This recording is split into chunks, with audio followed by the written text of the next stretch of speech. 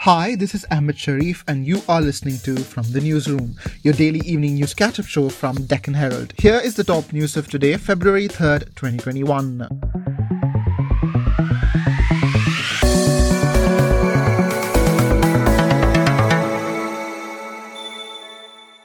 The farm laws dominated the debate during the motion of thanks to the president's address in the Rajya Sabha today, with the ruling BJP urging the opponents not to make the farmers' agitation another Shaheen Bagh, while the opposition asked the government to repeal the legislation without making it a prestige issue.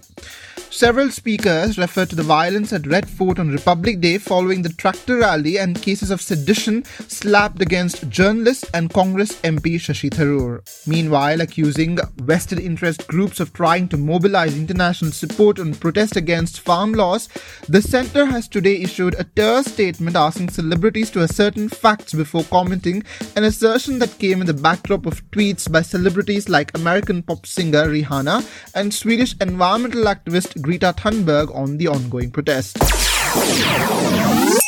Promising Hasiru Bengaluru and creating greener neighbourhoods as part of its ambitious Bengaluru Mission 2022, the state government's move to create a tree park inside the Turuhalli Reserve Forest off Kanakapura Road in Bengaluru has left the local communities enraged. Several people stormed the forest areas, which is spread across 600 acres, in protest against the state government's decision.